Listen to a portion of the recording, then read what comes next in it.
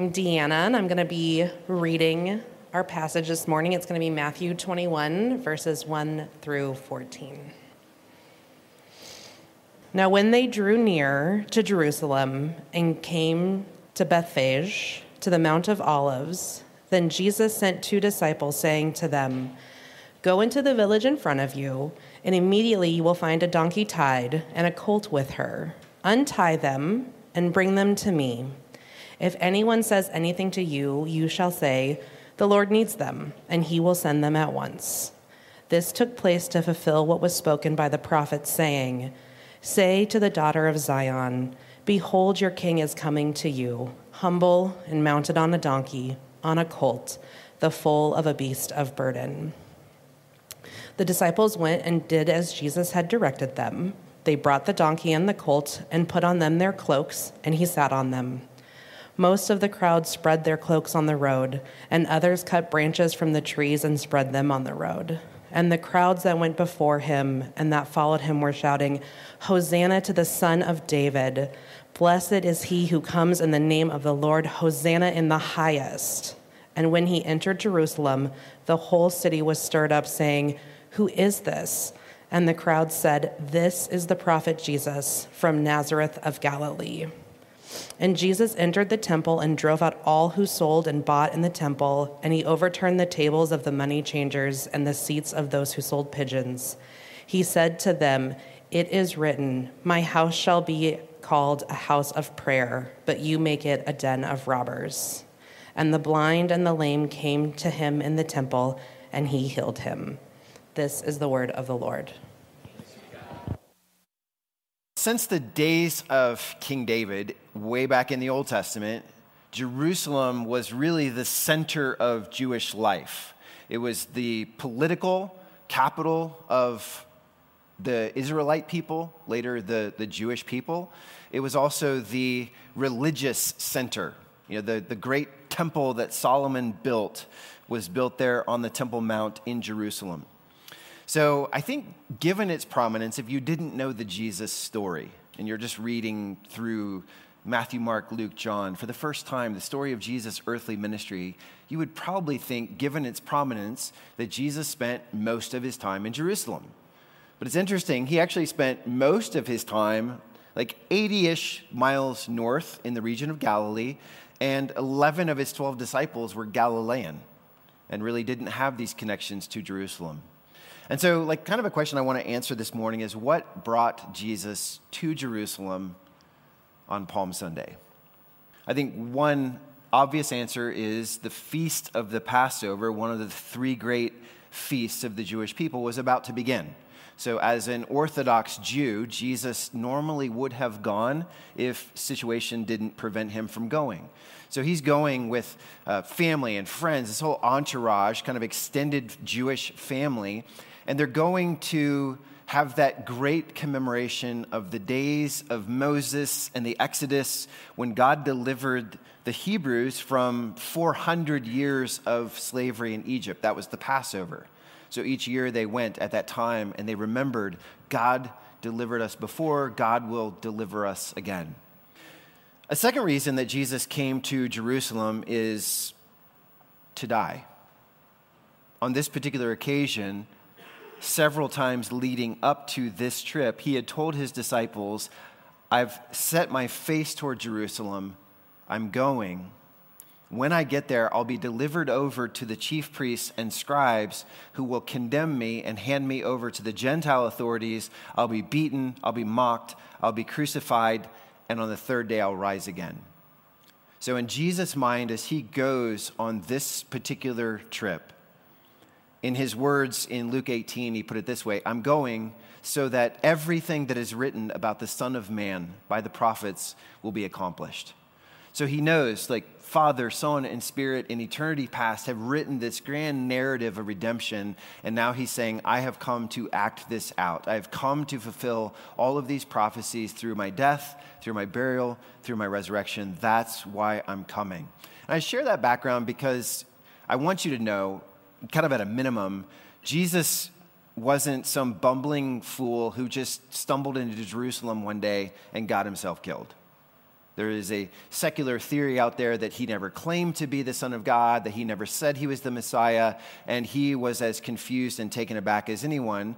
And the scriptures actually give us a very, very different picture of Jesus saying, I am going at Passover to fulfill all that the law and prophets have said about me.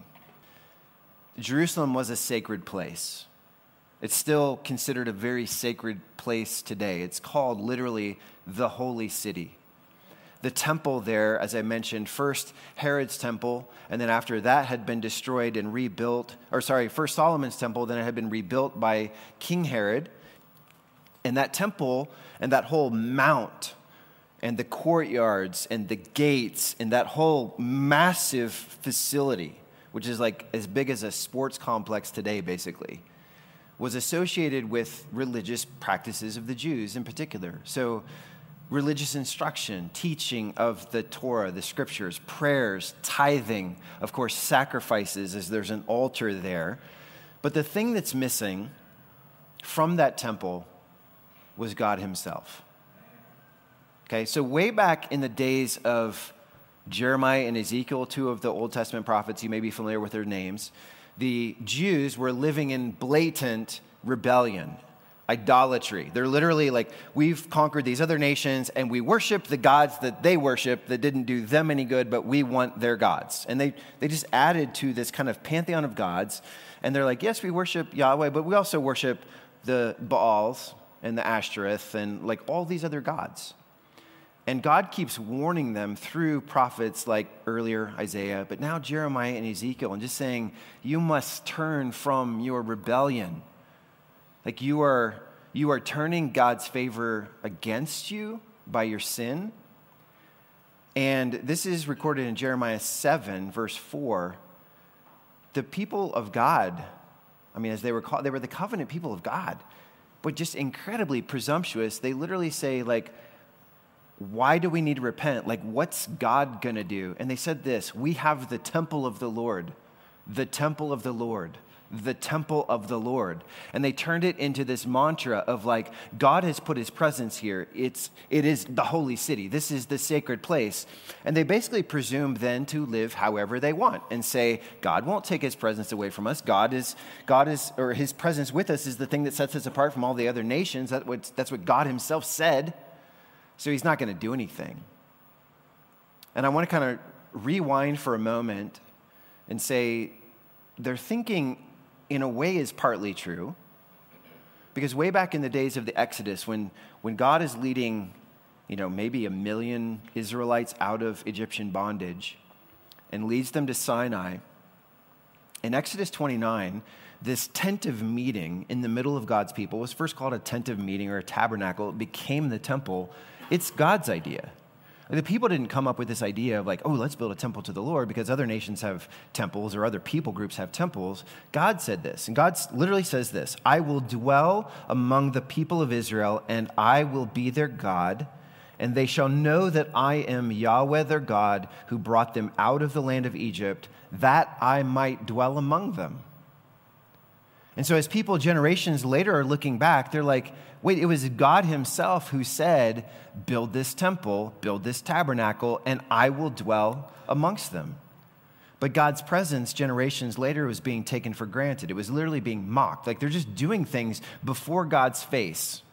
It'd be like if you're, married and you're committing adultery before your spouse's face. They're doing this spiritually and just flaunting it. Like, in your face, God, what are you going to do?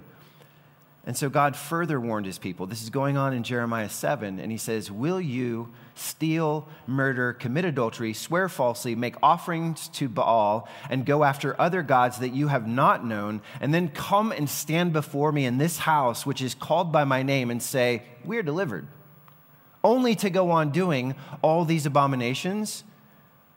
Has this house, which is called by my name, become a den of robbers? Sound familiar? It's what Jesus said when he entered the temple on Palm Sunday. So Jesus, God, in the Old Testament, he's warning and warning and warning. And then the day comes, historians will say 586, 587 BC, where the glory of God departed from the temple. You can read this in Ezekiel 10. God left the building. And the Babylonians came and ransacked the temple and tore it down and deported the Israelites to become Babylonian captives. What I'm saying is, as it was in the days of Jeremiah and Ezekiel, so it was in the days of Jesus in this sense. I mentioned that King Herod had come and he had rebuilt Solomon's temple, same location, and built a magnificent structure of white limestone and gilded with gold. And historians say that as you crested the Mount of Olives, this beautiful structure could be seen for miles. And in the middle of the day, like to look at it, it was blinding. There was so much gold. But like in the days of Ezekiel and Jeremiah, this magnificent structure and the beautiful exterior was a facade for a corrupt and broken interior life. See, the temple in Jesus' day was run by a wealthy, priestly aristocracy called the Sadducees. You may have read that word in Scripture before. They were a group opposite the Pharisees that had a lot of power, that were kind of in cahoots with Rome, and they often questioned Jesus, rebuked Jesus for his beliefs and his teaching. There were 71 scribes, lawyers, elders, and priests who sat on the Sanhedrin, which was the highest religious council of Israel in the days of Jesus. They're basically Israel's Supreme Court. But this is the incredible thing. Like, ironically, in the place where God's glory was meant to dwell and where instruction for all the covenant people of God was to go forth from that place, nobody recognized God when he was physically present. No one believed that it was him. So Jesus comes to his temple on Palm Sunday. And it's such a basic fact that I think we can just skip right over it, that Palm Sunday is the day Jesus came. The glory has been departed for all these generations. Palm Sunday was the day where Jesus says, the glory of God goes back to the temple. And this is kind of the theme of what we're going to unpack this morning from Matthew 21. King Jesus came to deliver us from empty, powerless religion that lacks his presence. And you're going to see 5 things about his presence then as he comes, physically comes to the midst of his people on the highest holy day of Jewish life. Matthew's going to show us that his presence is humble, hopeful, holy, hospitable, and healing. Okay, so close your eyes if you have to, but I want you to picture this scene of what we just read. So Jesus has just raised Lazarus from the dead in nearby Bethany, one of his good friends, Mary, Martha, Lazarus. Lazarus has died. Jesus has gone out to meet him a few days later, and they're like, no, Jesus, don't raise him from the dead. He's been dead for a while. His body will stink. And Jesus just goes weeping, frustrated, angry, sad at the brokenness of sin that leads to death, and just says, Lazarus, come forth. And so word is getting back to Jerusalem, hey, we've got a bigger problem on our hands because the itinerant rabbi, the teacher, the miracle worker, he's just raised somebody from the dead. And everybody knows who Lazarus is. And so they say that a lot of the religious leaders are actually leaving Jerusalem to go to Bethany to check out, is Lazarus alive? Because we do know he was dead. Is he alive? Because if he's alive, we have a serious problem. And John actually tells us in his gospel, they're like, if Lazarus is alive, we got to kill Jesus. So wrap your mind around that. So all these crowds are going from Jerusalem to Bethany. All these crowds are coming with Jesus from Bethany to Jerusalem. There are already hundreds of thousands of Jews that are making their pilgrimage from the north, like Galilee and Judea and other places, and are walking that one road. So there are just throngs and throngs of people, some of them rejoicing, some of them skeptical. And the first thing we see here is, how does the King of Israel, who raises the dead, make his grand entrance into the holy city? It says on the back of not just a donkey, but it says on the colt, a foal of a donkey, like a The picture there is a baby donkey that still isn't weaned from its mother. And I literally just picture like his feet basically dragging in the dirt, or he has to like pick them up to not drag in the dirt. And this is the way the king makes his grand appearance. And if you don't know, I think Jesus is doing something incredibly contrastive on purpose, because Rome always put their leaders on horses. And the horse was a symbol of war, a symbol of I come to conquer you, to defeat you, to crush you. It's a symbol of pride. It's a symbol of strength. What was the donkey? Basically a smaller, sad-looking horse, right? You ever see a donkey and they just look like they're sad, like a melancholy horse, right? And, but no, like a donkey was still an incredible animal, but was associated with gentleness. It was hard to get a donkey angry, and with just a patient, I will bear a heavy burden. Okay? And still to this day, like if you want to hike to the bottom of the Grand Canyon all those miles and then come back out with all your packs and stuff, you know what you pay the guy to take with you? A donkey. Because it will just patiently bear your heavy burden for you. And that's how Jesus comes. Okay? And by the way, Jesus is fulfilling Zechariah 9 and 10 that says this: "Rejoice greatly, O daughter of Zion. Shout aloud, O daughter of Jerusalem. Behold, your king is coming to you. Righteous and having salvation is he, humble and mounted on a donkey, on a colt, the foal of a donkey." And I want you to look at that again. Behold, your king is coming to you. How will you know it's him? It'll be the strange guy on the baby donkey. So, point one, Jesus' presence is humble. This is verses 1 through 7. And you have this amazing juxtaposition of the Bible asserting Jesus is king. And not just king of the Jews, he is king of kings and Lord of lords. And yet, this king isn't ostentatious or arrogant. Much to the chagrin of his followers, he's not coming to kill and maim and destroy their enemies. It just says he comes gently, patiently, harmlessly. He comes to faithfully bear our burdens on himself without quitting and without complaining. That's how Jesus comes. By the way, can I share a dirty little secret about the guys on horses? Many times they're on horses because they are tremendously insecure people. You ever know that kind of person that they're almost throwing their bit of authority in your face? They're reminding you that they're the lead, they're the boss, they're the this, they're the that. Because really deep down, they don't know who they are. They don't know what their life's mission is. They're confused. They don't know how long they're going to stay on top. And so all these things with brutality and pride and projection, it's all like this vain attempt to compensate for, I don't really know in the midst of my identity crisis how I'm doing or who I am. And here's the thing, like Jesus comes on a baby donkey because he knows who he is and he knows why he's come. And what a beautiful picture of, I have come to patiently, gently bear your burdens, to enter the way he does, humbly.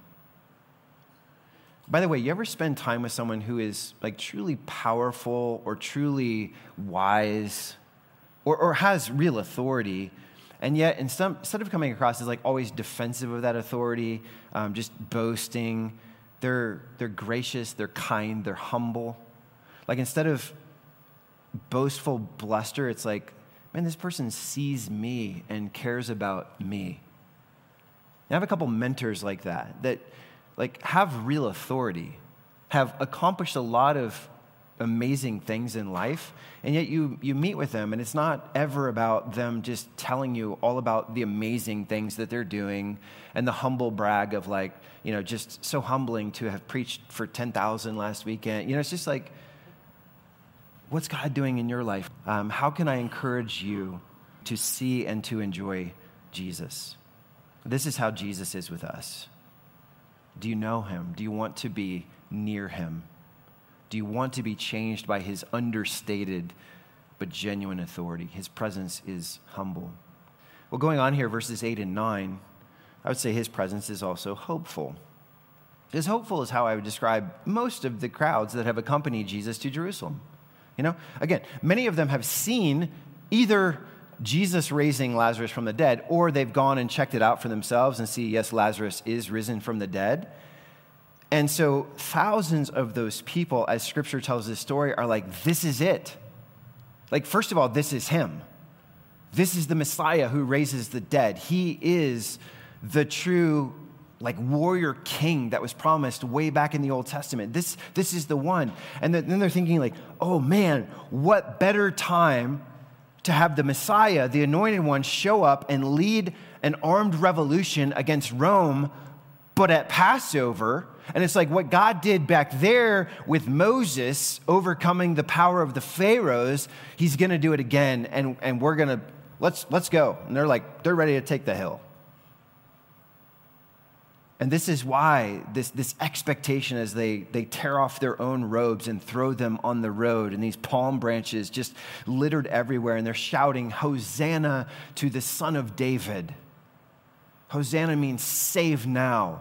Son of David is like, we recognize you are a descendant of David, therefore a legitimate heir to the throne of Israel. And you're here now, and you're here at Passover. And so they're like, man, as David defeated Goliath and set us free from Philistine rule, as Moses liberated the people from Pharaoh, like here's Jesus, the warrior king, and he's going to break the backs of Rome, and we're going to be free. And it's like, oh, okay, this is awkward. Because within 5 days, Jesus will be betrayed, mocked, beaten, scourged, spat upon, crucified. Within 5 nights, Jesus will be dead and buried in a borrowed tomb. So you're like, well, you just said his presence is hopeful. And he dashed the hopes of a nation. So go figure. Well, I'd say his presence is hopeful because the people that followed him on that day, even shouting, Hosanna to the Son of David, they were only partly wrong, which means they were partly right. Because they're thinking, I hope Jesus will be the one to deliver us from oppression. I hope Jesus is the one who will set us truly free. I hope that Jesus is the one who restores our calling as a covenant people of God and reminds us why we're here on this earth and what we're here to do and what that family is supposed to look like. And they thought that he would do those things through military revolution. And the only part they got wrong, family, is the military revolution part. Because within a week, God's people would be forever truly delivered from oppression. God's people would be truly free. God's people would truly have our calling restored to us. We know this is our mission because Jesus not only came to die, he came to conquer the grave. So in Christ we have hope. Not like the wishful thinking kind of hope, but a confident expectation, thinking on the cross, the enemy of God and us was mortally wounded. And make no mistake, Satan's still around for some period of time, but he was mortally wounded. Sin lost its power to condemn you. The grave, death, lost its power to hold you. All because of what Jesus accomplished on this week. That's why I say his presence, he's not coming to give you exactly, specifically the kind of hope in the kind of way that you're like, oh, I've got it all figured out. Jesus, in my life, you're supposed to do this and this and this, and it'll look just like this, and then I'll have hope. But very often, he is showing up in your life, and if you could step back from your plans for Jesus and embrace his plans for you, you would realize, man, God's doing 90% of the stuff I wanted.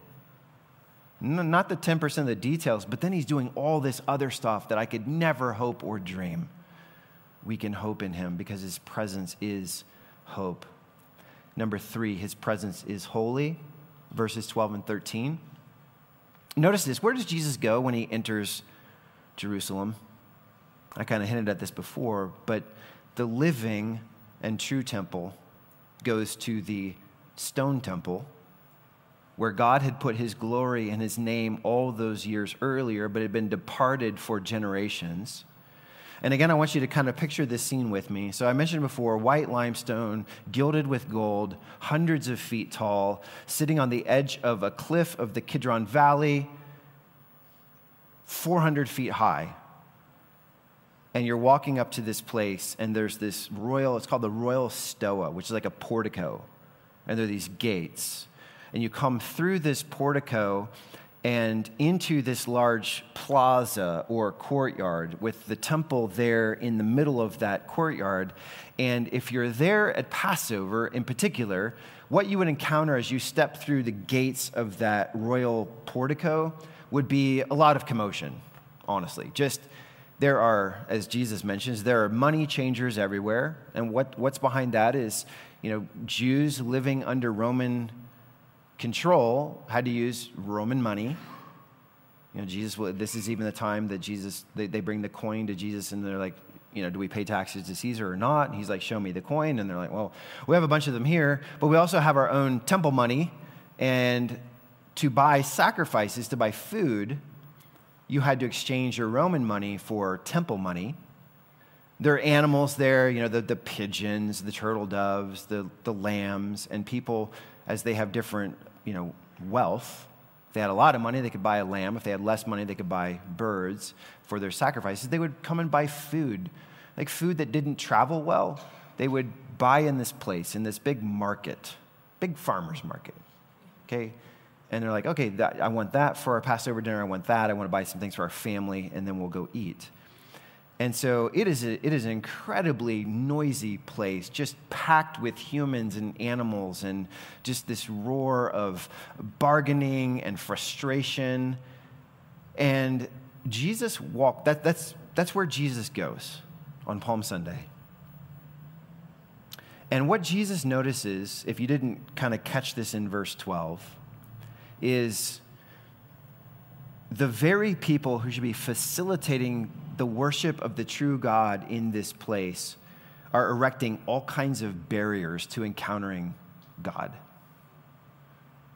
They are charging unreasonably excessive rates of exchange. We just went to Europe on vacation, and I was like, I just want to use a credit card so I don't have to think about pounds and the euro and all that. But imagine going and you get there and you're like, wait, now today only because of this holiday, it's $7 is €1 instead of 1-to-1. And this is the sort of thing that they were doing, just knowing we can rip all the people off, hundreds of thousands of people. And what are they going to do? They're here for the Passover. They're going to buy the food. They're going to buy the sacrifices. And we, the aristocracy, the religious leaders, we and our cronies get filthy rich off the back of worshipers that were cheating. And Jesus is livid.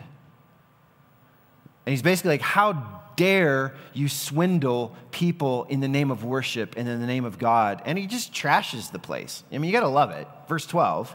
And Jesus entered the temple and drove out all who sold and bought in the temple. And he overturned the tables of the money changers and the seats of those who sold pigeons. He said to them, it is written, my house shall be called a house of prayer, but you make it a den of robbers. Again, quoting what I showed you in the Old Testament earlier. I said Jesus' presence is holy because Jesus comes to this place that should have been carved out for the name of Yahweh. And he's like, you know what? Consumerism, corruption, and Jesus don't mix. And I just wonder, and this is a serious question, as you invite and then allow the presence of Jesus in your own life, what are some tables in your heart that he would love to throw over? Just I see this, that ain't holy. That is corrupt. That is standing in the way of you enjoying me. Maybe just because you enjoy something else so much, or maybe because your mind is just filled with something that's wearing you down and corrupting your thinking and hurting you. And I wonder the same about the American church. And I don't mean just Grace City, but Western church culture. I imagine some tables that Jesus would love to flip because he's holy and his presence is holy. Which, by the way, holy, because you wouldn't associate a temper tantrum with holiness, right? But holy is not this like pious, goody two-shoes, like stiff, formal thing that we often make it in our culture. It just means set apart. Holiness is like, I am set apart, and I want my life to be set apart for God. And when Jesus shows up, he's like, yeah, because I'm holy, I want to help you do that. I want to help you be holy so we can know one another. So his presence is holy. Number 4, his presence is hospitable, verse 13.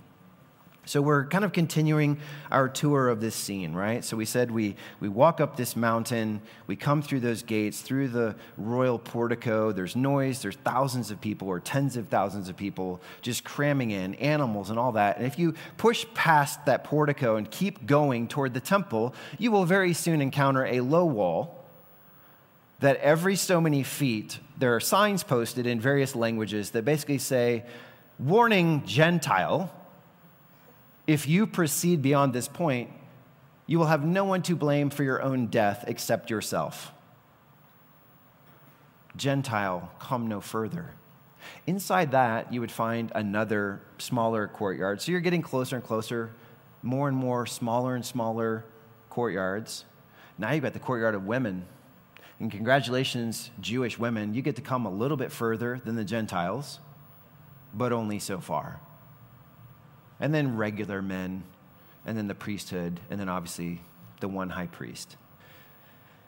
So Jesus is here. The same Jesus, by the way, who said, come to me, all who are weary and heavy laden, and I will give you rest. He's here, okay? Here's Jesus, who spent much of his earthly ministry in places like Samaria and the Decapolis. And the Decapolis was this 10. It was 10 cities out east of the Jordan River, heavily populated by a Gentile population, and Jesus kept going out to them. And people assumed, well, you're going out to them because it's a wilderness, it's a desert, and that's where the revolutionaries raised their armies. And Jesus was out there, like, feeding thousands of people bread and fish.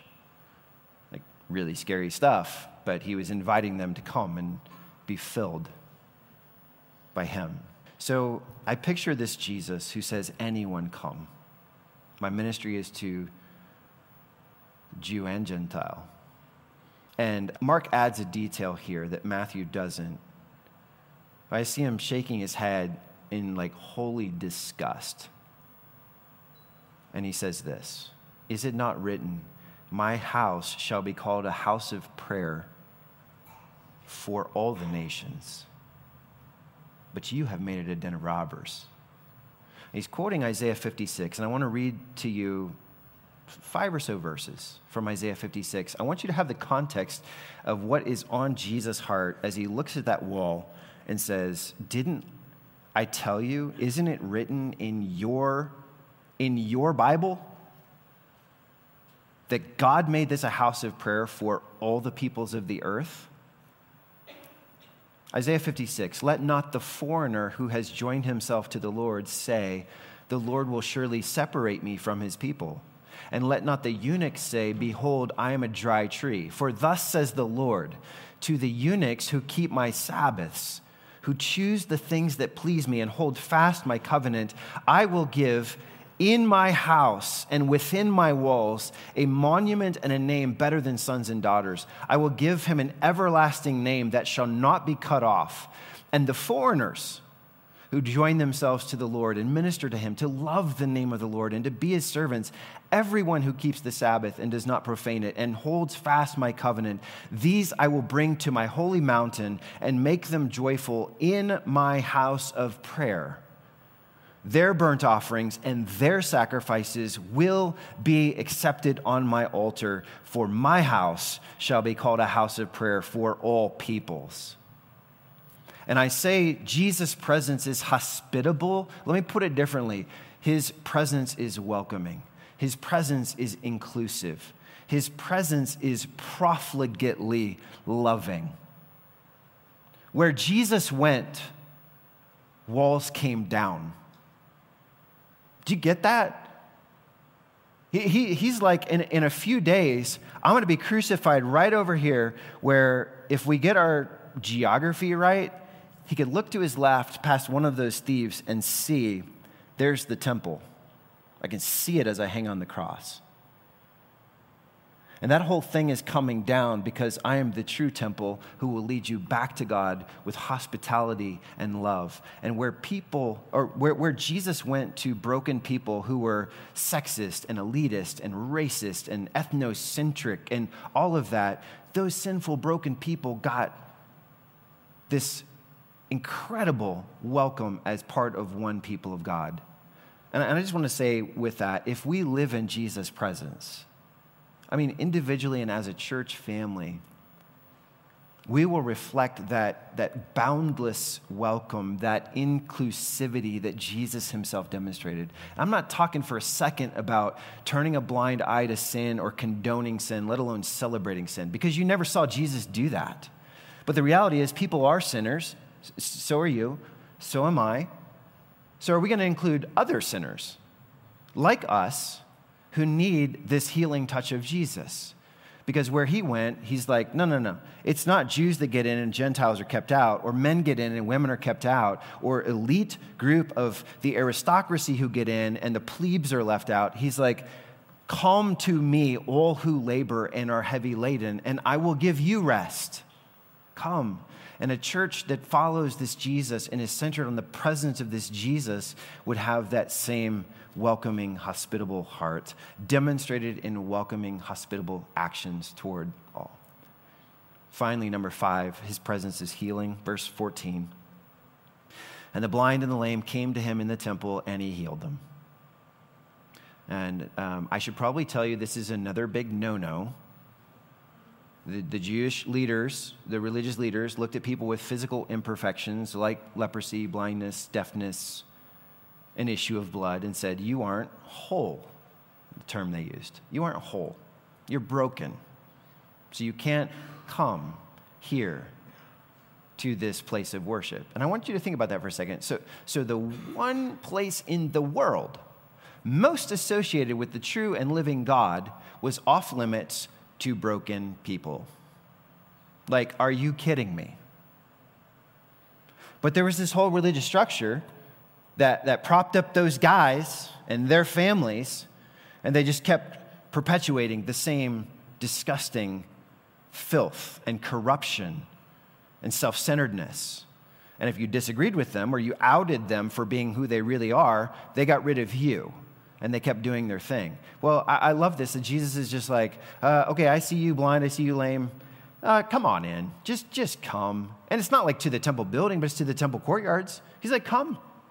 Why would you not be able to sacrifice to the true and living God in a broken state? Do these other people not realize how broken they are? And I love that it's a blind person and a lame person, because you know what's true of blind and lame people? They don't see right and they don't walk right, which is like all of us. We don't see correctly in our native state, and we don't walk out the journey of this life correctly apart from the healing presence of Jesus.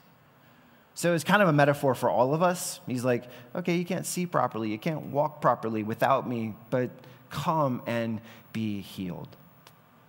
So maybe there's someone here and you're thinking, yeah, like the Christian religion. Like, how do I get in on that? Because I know my history, I know my story, I know stuff that I even struggle with right now.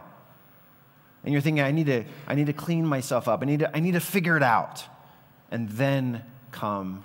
And I think you would hear Jesus say, like, you're not gonna figure it out without me. You're not supposed to clean up your own life and then come. You come to the healer who heals. You come to the cleanser who cleanses. You come to the Savior who saves. Let him do his work in your life. So my point of this message, other than just walking you through these few short verses from Matthew 21, is Jesus has come to restore God's presence. And he initially did it right there in the temple. But as we bring this up to date in our own lives, I want us to make sure that we're not so focused on doing good things for God that we miss out on being with God. It's easy and it's good. Like to spend time in the Word, to spend time in prayer. It's good to tithe. It's good to serve your church family. It's good to serve your community. But we can get so busy, like the religious culture of Jesus' day, doing good things that we never actually spend time, just like focused time being present with God. You know, a number of you have asked, like, hey, did you guys have a great time in London and Paris? And we did. I'd never been overseas before. It was amazing. Like, Marty did this amazing job of, like, planning flights and hotels and certain things to see. And a bunch of you have asked, like what was the best thing, though? And I'm like, honestly, being with my people. You know, our daughter has moved out of our house. Like, she got to travel with us for 8 days. And I was like, you know, it's cool that we saw, like, Notre Dame and Big Ben and the Tower Bridge and all this stuff, the Louvre, like, yay, Mona Lisa, little tiny painting on the one wall way over there. There was way cooler art there. I'll tell you about it someday. But it's like, yeah, it's good that we did those things. I'm glad that we didn't just go and sit in a hotel room and be like, here we are in Paris together, just vibing in the hotel, you know. But honestly, it's like we could have done a lot of different things on any given day, and it still would have been amazing because of the presence of my people. And I don't want us to get so focused on, like, the vacation mode with God. It's like, well, let's go here and do this and do this and do this and do this, and, like, yelling at the kids and, come on, this is supposed to be fun, come on. And it's like, and religion and church can be that way if we're not like, I want to be intentional, spending time in and with the presence of Jesus by his Spirit who brings us to the Father, so that now as we serve, we're serving in the, you know, the healing, the hospitality, the holiness, the humility of Christ. So, again, Jesus came on Palm Sunday to deliver us from empty, powerless religion that lacks his presence. Lord, today we seek your presence.